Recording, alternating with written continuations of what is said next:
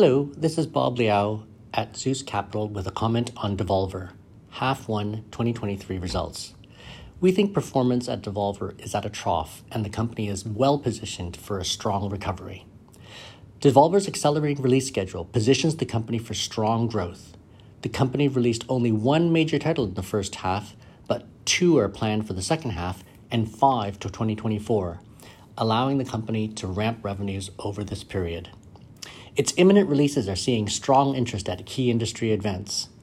Both imminent major game releases, the first being Wizard with a Gun and the second being the Talos Principle, are getting good traction.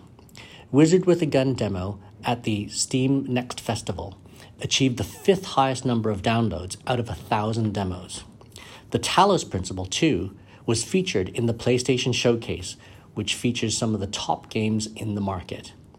And it was also featured at the Summer Games Fest 2023 alongside Wizard with a Gun.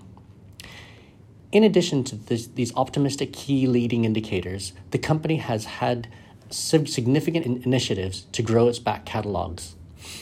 It also has been able to keep operating expenses on a cash basis flat, providing the opportunity for leveraged returns over the next 18 months. As a result, the company is confident of returning to profitability in 2024 and accelerating growth in 2025. As a result, shares appear undervalued. Our forecast for adjusted EBITDA to recover from break-even in current year to $8 million in EBITDA in 2024 and $21 million in 2025 contracts the company's EV/EBITDA down to only 2.6 times, partially due to the fact that 50% of the company's market capitalization is in cash, and that cash has been steady over the period.